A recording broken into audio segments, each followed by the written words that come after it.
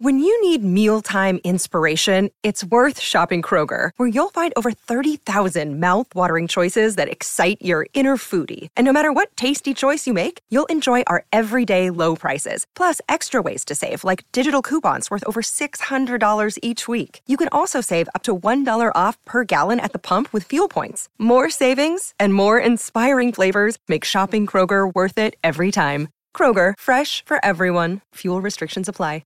It is Ryan here, and I have a question for you. What do you do when you win? Like, are you a fist pumper, a woo-hooer, a hand clapper, a high-fiver? I kind of like the high-five, but if you want to hone in on those winning moves, check out Chumba Casino. At ChumbaCasino.com, choose from hundreds of social casino-style games for your chance to redeem serious cash prizes. There are new game releases weekly, plus free daily bonuses, so don't wait. Start having the most fun ever at ChumbaCasino.com. No purchase necessary. VGW Group. Void where prohibited by law. See terms and conditions. 18+. By now, there's a familiar rhythm every time a major tech company has a speech controversy. First, somebody writes or says something outrageous or inflammatory.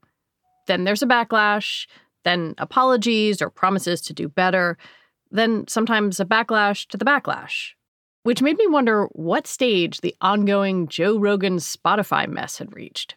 I feel like we're doing a speed run through the life cycle of a user-generated content platform. Spotify is on a steep learning curve. That's Evelyn Douek, a lecturer at Harvard Law School who studies online speech. And Spotify, which is the exclusive home of Rogan's blockbuster podcast, has been in an uncomfortable spotlight since late December over Rogan's history of frequently broadcasting COVID misinformation under the guise of just asking questions. Yeah, I think for the most part, it's safe to get vaccinated. I do. But if you're like 21 years old and you say to me, should I get vaccinated? I go, no. Every day, there seems to be a new development. Neil Young and Joni Mitchell took their work off the streaming platform in protest. Spotify's staff is reportedly upset about Rogan's shows. And prominent podcasters like Roxane Gay have pulled their work as well. Are you surprised that people care so much about Joe Rogan and Spotify? I mean, I am in one sense. In one sense, I've been waiting for this for years, and I've never really understood how there've been this massive blind spot that gets a free pass. I mean, people say wild things on podcasts and just get away with it in a way that you never would on Twitter, I think. But on the other hand, this has really been dominating. I've been getting push notifications on my phone about it. Friends have said to me that I don't understand how big of a deal Neil Young is and, maybe guilty by the looks of things, because this has been huge. It's huge in part because Rogan is arguably the most famous podcaster around, but also because, once again, a big popular platform is grappling with who gets to say what on their service. But Evelyn says there is a key difference here. Joe Rogan isn't somebody's random uncle posting nutty things on Facebook or Twitter. He's being paid millions of dollars by Spotify. This is a role that Spotify is playing that's very different to a whole bunch of other platforms in this space. And I think that people are starting to have a bit more of a nuanced conversation about that and how responsibility should differ based on the platform role. Today on the show, yeah, we've done this dance before, but the steps are a little different this time. I'm Lizzie O'Leary, and you're listening to What Next TBD, a show about technology, power, and how the future will be determined. Stick around.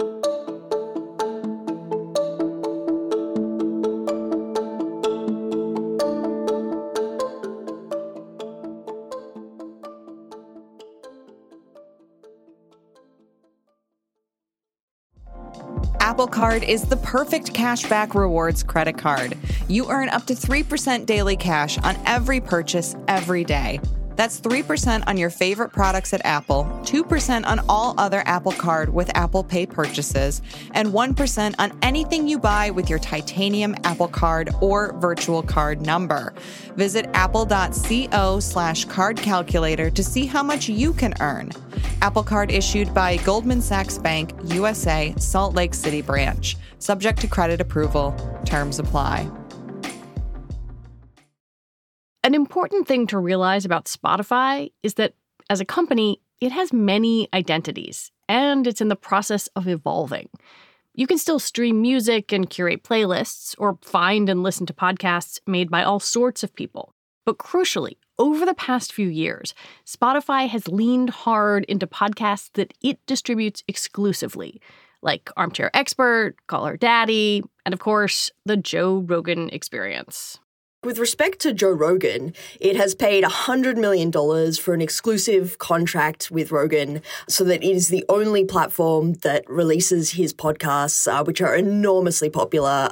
And it's part of Spotify's push to get into podcasting. So in that sense, you know, the analogy is not really to like a Facebook or a Twitter. It's much more like a broadcaster that has secured an exclusive contract with a star and is putting out all of that content. But the interesting thing is that Spotify does have a separate part of its platform, which is that like almost anyone can get a podcast uploaded. Yeah. That looks a lot more like a Facebook or a Twitter or any other user-generated content.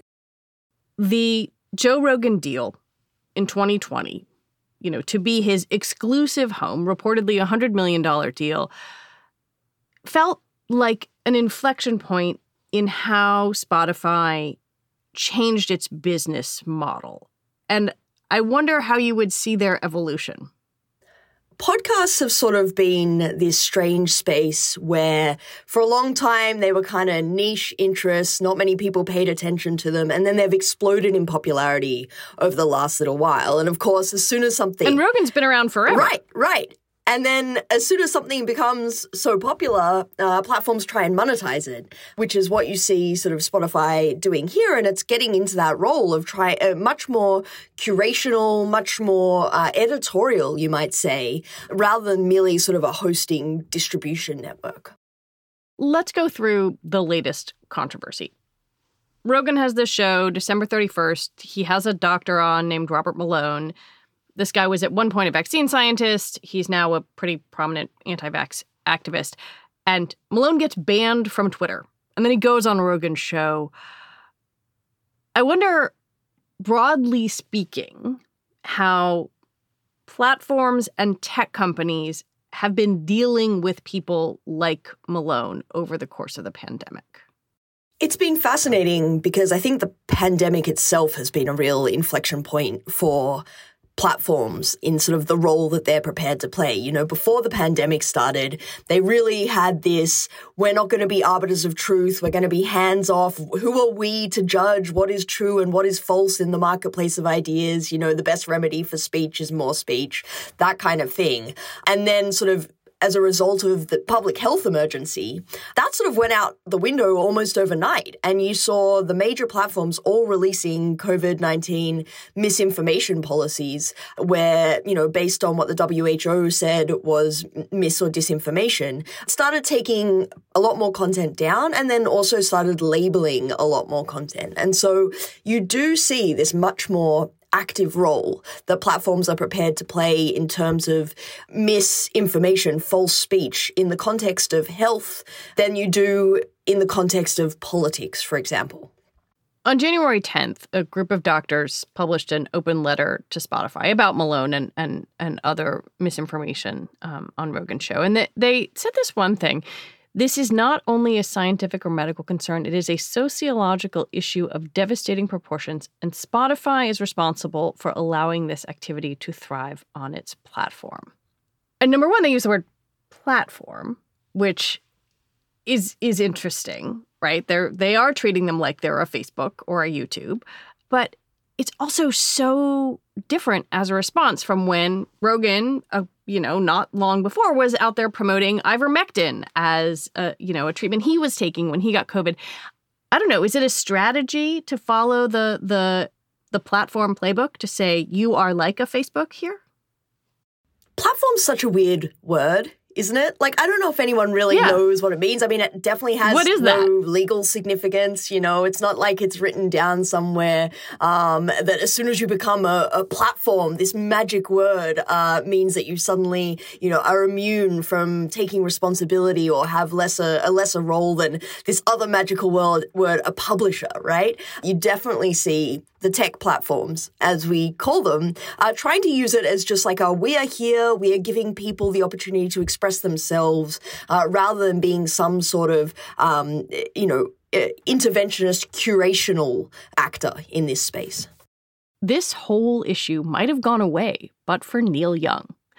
On January 24th, the singer briefly posted a letter on his website demanding that his music be taken off Spotify because it is, quote, spreading fake information about vaccines. They can have Rogan or Young, he added, not both. A day later, his entire catalog disappeared from the service. Soon after that, Joni Mitchell joined him. I wanted to make a video to address some of the controversy. Then Joe Rogan made an Instagram video that sort of apologized, kind of. So I want to thank Spotify for being so supportive during this time. And I'm very sorry that this is happening to them and that they're taking so much heat from it. Spotify tried to clarify its position. The CEO, Daniel Ek, admitted that the company hadn't been transparent about its content policies. He laid out some rules around COVID-19 and said Spotify might put content advisories on some shows.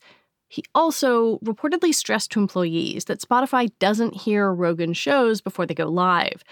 And the company has removed some of Rogan's back catalog, including episodes with Alex Jones. But Ek also put the onus back on creators to abide by the platform's rules and, quote, understand their accountability. Their relationship with Joe Rogan is very different to any other content creator, right? Like, they're paying the guy. They're paying the guy. As you said, he's been around for ages. They can't be surprised by the kind of content that he's producing. It's exactly the stuff that they were paying for. And it's the only place to get the Joe Rogan experience. Right. And so, you know, if they wanted to alert Joe Rogan to their rules, I'm sure they had better channels than like trying to highlight it more on their platform in their, you know, the interface or something. Like this is, again, a completely different situation to, for example, Facebook's community standards, which govern what you and I can post on Facebook. And, you know, the very legitimate point that we should know what the rules are. Many people aren't trying to break the rules. They would stay within, they don't want their content removed from Spotify. But Spotify had these secret rules that it was apparently applying. I mean, we learned throughout this controversy for the first time that Spotify has apparently taken down 20,000 other podcasts for COVID misinformation. So they say. Well, that was news to me, and we had no idea why those ones crossed the line and Joe Rogan's podcast didn't, and how it's making these determinations, who is making these determinations. Those seem like really important things to know before we can start talking about whether these rules make any sense or whether Spotify is, you know, living up to its responsibility here. Is this a content moderation issue, or is it Spotify sort of quietly saying, yeah, we're just going to kind of pick the person who's making a lot of money for us? So Joe Rogan, the analogy is not to content moderation, and I think it really suits them to try and make it a content moderation problem, because content moderation at scale is really hard, you know? It like the phenomenal hours of audio that are uploaded to Spotify every day is insane. And the idea that they could make the right decision in all of those cases around really contentious issues where the rules are blurry, the lines are blurry, that's an unreasonable expectation. But that's not what we're talking about when it comes to Joe Rogan, where he's releasing a handful of episodes that they're paying $100 million for. They are playing the role of a publisher, a broadcaster, and we might have some disagreements around how that editorial discretion that they have in those cases should be exercised. You know, people may disagree about the best way of approaching that kind of mis or disinformation, whether it's counter speech, whether it's labels, whether it's removing it, whatever it is. But for Spotify to say this is content moderation is to avoid that it's, you know, this is much more like a radio broadcast or a Fox News broadcast or something along those lines. It sounds like you're saying they're sort of hiding behind the content moderation debate when they bought this guy's show and they know what he does. Right, exactly. When we come back, what might actually work to make platforms or publishers or whatever Spotify is more responsible?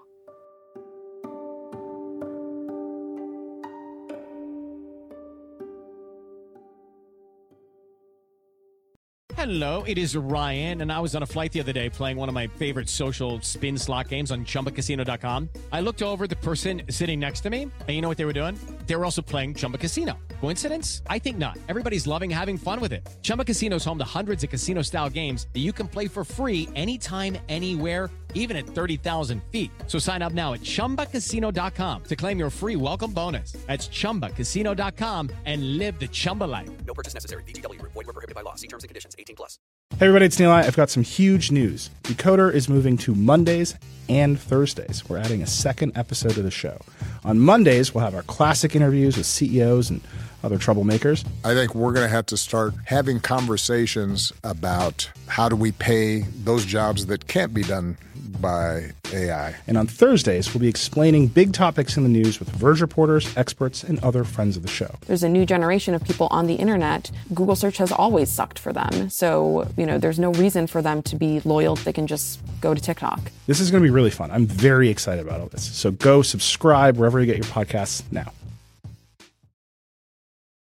You have written so much about content moderation, and often when we are discussing that on a social media platform, for example, we're talking about how algorithms take inflammatory or outrageous content, amp it up, and put it in front of a lot of people. And that is something that you and I have discussed. Podcasts are something different, but they are a multi-million-dollar business. And I wonder how they fit into this model. It's fascinating. I feel like content moderation debates with respect to many platforms are kind of in their awkward adolescence, where we've sort of got past the initial, Facebook needs to take down everything that's false and leave up everything that's true. We are getting into these more nuanced conversations about okay, maybe that's impossible, but maybe Facebook needs to have more responsibility for what it amplifies, what it shoves in front of people. That makes sense. Yeah, I mean, it does make sense that they're playing a different role. Podcasts have been different for a long time. Instead of the awkward adolescence, podcast content moderation is kind of in its infancy still. And for a long time, podcast apps were just these directories. There was no amplification. There was no there isn't any sharing. But as podcasts have become more popular, and therefore, platforms are trying to monetize them more. You're seeing a lot of the same features get introduced, right? You're now seeing top 10 lists everywhere. When you log into Spotify now, I don't know about you, but I get a whole bunch of podcast recommendations. And so now that they're taking on that role, again, we're going to have start having those conversations about when you're amplifying certain things, surely your responsibility for that content should be greater. I wonder if there's something about the spoken word that makes this feel more difficult.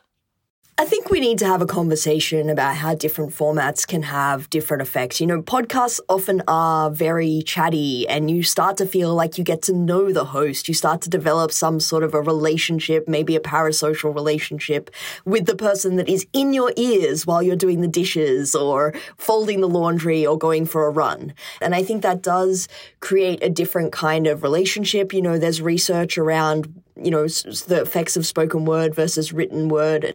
There's also, technical differences, right? Moderating audio content is really hard. The tools are worse at it.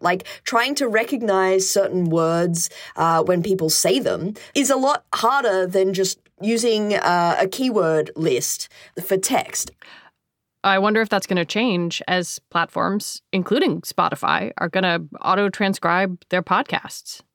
For sure, the tech's going to get better. And there's this thing of once you have the tools that can do something, does your responsibility change? Does can imply ought? And I think that is somewhat part of the reason why we're asking platforms in general to step up more in their content moderation, because they are developing these much more powerful tools that they themselves, by the way, liked to come out and say, we've got these amazing artificial intelligence tools, machine learning models that can detect hate speech, and within a few years. Now, it turns out that was all bunk and these tools suck and it's never going to solve the problem. But once you start to say we have the machinery, the capability to do something, then people are going to expect you to do it.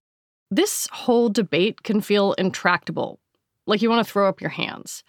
But Evelyn says progress has been made in making content that's more responsible without stifling speech. The idea of attaching a label is more effective than removing things. We're also seeing platforms experiment with things like friction. So as we were talking before about amplification, well, reducing that amplification for certain kinds of content. And that's the kind of stuff that I'm really excited about. Like, you got to read this thing before you share it. Oh my God, that is my favorite tool. I love that tool because Twitter released some stats about that, right? So it's this very simple nudge, right? Where if you go to retweet an article that you haven't read, a little pop-up will come up and it will say, hey, do you want to read this before you share it? And that's so gentle, right? And it seems good. Like, yeah, before you share something, maybe you should know what's in it. And you can just dismiss it and go, no, to hell with you, Twitter. I'm going to share things, I don't care what's in it. But Twitter said that the number of people that clicked through and read that article as a result of that tiny, gentle nudge was 40% more people, right? That's insane. Even with tweaks to try to tamp down inflammatory content, trying to figure out who should bear the responsibility for what we consume online or in our ears is complicated. Spotify has a responsibility for what it's amplifying. Does that mean that, it has the only responsibility? Does that let the producer off the content creator off the hook? No. Does it let the audience off the hook for, their need to engage in critical thinking, critical listening as well? No. Does it let public health authorities off the hook from needing to do their own effective messaging and reaching people rather than, letting people get their information from random podcasts on Spotify? No. But when Spotify is promoting things, when Spotify is profiting off things, yeah, absolutely. It has responsibility there to know what's in that content and to own the consequences of letting it proliferate. Evelyn Douek, thank you very much. No, always a pleasure, Lizzie. Thank you. Evelyn Douek is a lecturer at Harvard Law and a senior research fellow at the Knight First Amendment Institute at Columbia University. All right, that is it for the show today. But keep an eye out for us on Sunday, when we will be back with another episode in this feed, and every Sunday. TBD is produced by Ethan Brooks. We're edited by Tori Bosch and Jonathan Fisher. Alicia Montgomery is the executive producer for Slate Podcasts. TBD is part of the larger What Next family, and it's also part of Future Tense, a partnership of Slate, Arizona State University, and New America. And you can check out Future Tense's Free Speech Project, which you can find at slate.com/futuretense. I'm Lizzie O'Leary. Thanks for listening.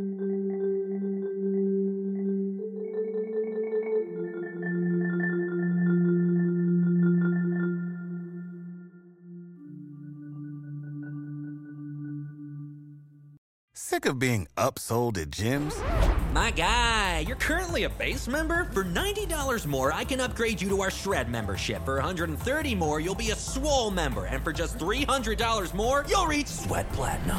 At Planet Fitness, you'll get energy without the upsell. Never pushy, always free fitness training and equipment for every workout. It's fitness that fits your budget. Join Planet Fitness for just $1 down and $10 a month. Cancel anytime. Deal ends Friday, May 10th. See Home Club for details. Hi, this is Dahlia Lithwick, host of Slate's legal podcast, Amicus. If you're listening to this show, you might be interested in Amicus's live show that we're hosting in Washington, D.C. on Tuesday, May the 14th. My colleague, Mark Joseph Stern, and I will be talking to some amazing guests, including Sherrilyn Ifill and a sitting state Supreme Court justice, all about how originalism, a relatively recently invented way of interpreting the Constitution, has taken over the Supreme Court and radically reshaped the law. It's been doctrinal rocket fuel for the conservative legal movement and facilitated the rolling back of abortion rights, the expansion of gun rights, and the obliteration of the separation of church and state. And as another wildly consequential Supreme Court term careers to its end, the court's originalists are on a tear. But there's something you can do about it, and we hope you'll join us in D.C. on May 14th to explore the possible pathways out of the current situation. Go to slate.com/amicuslive for tickets.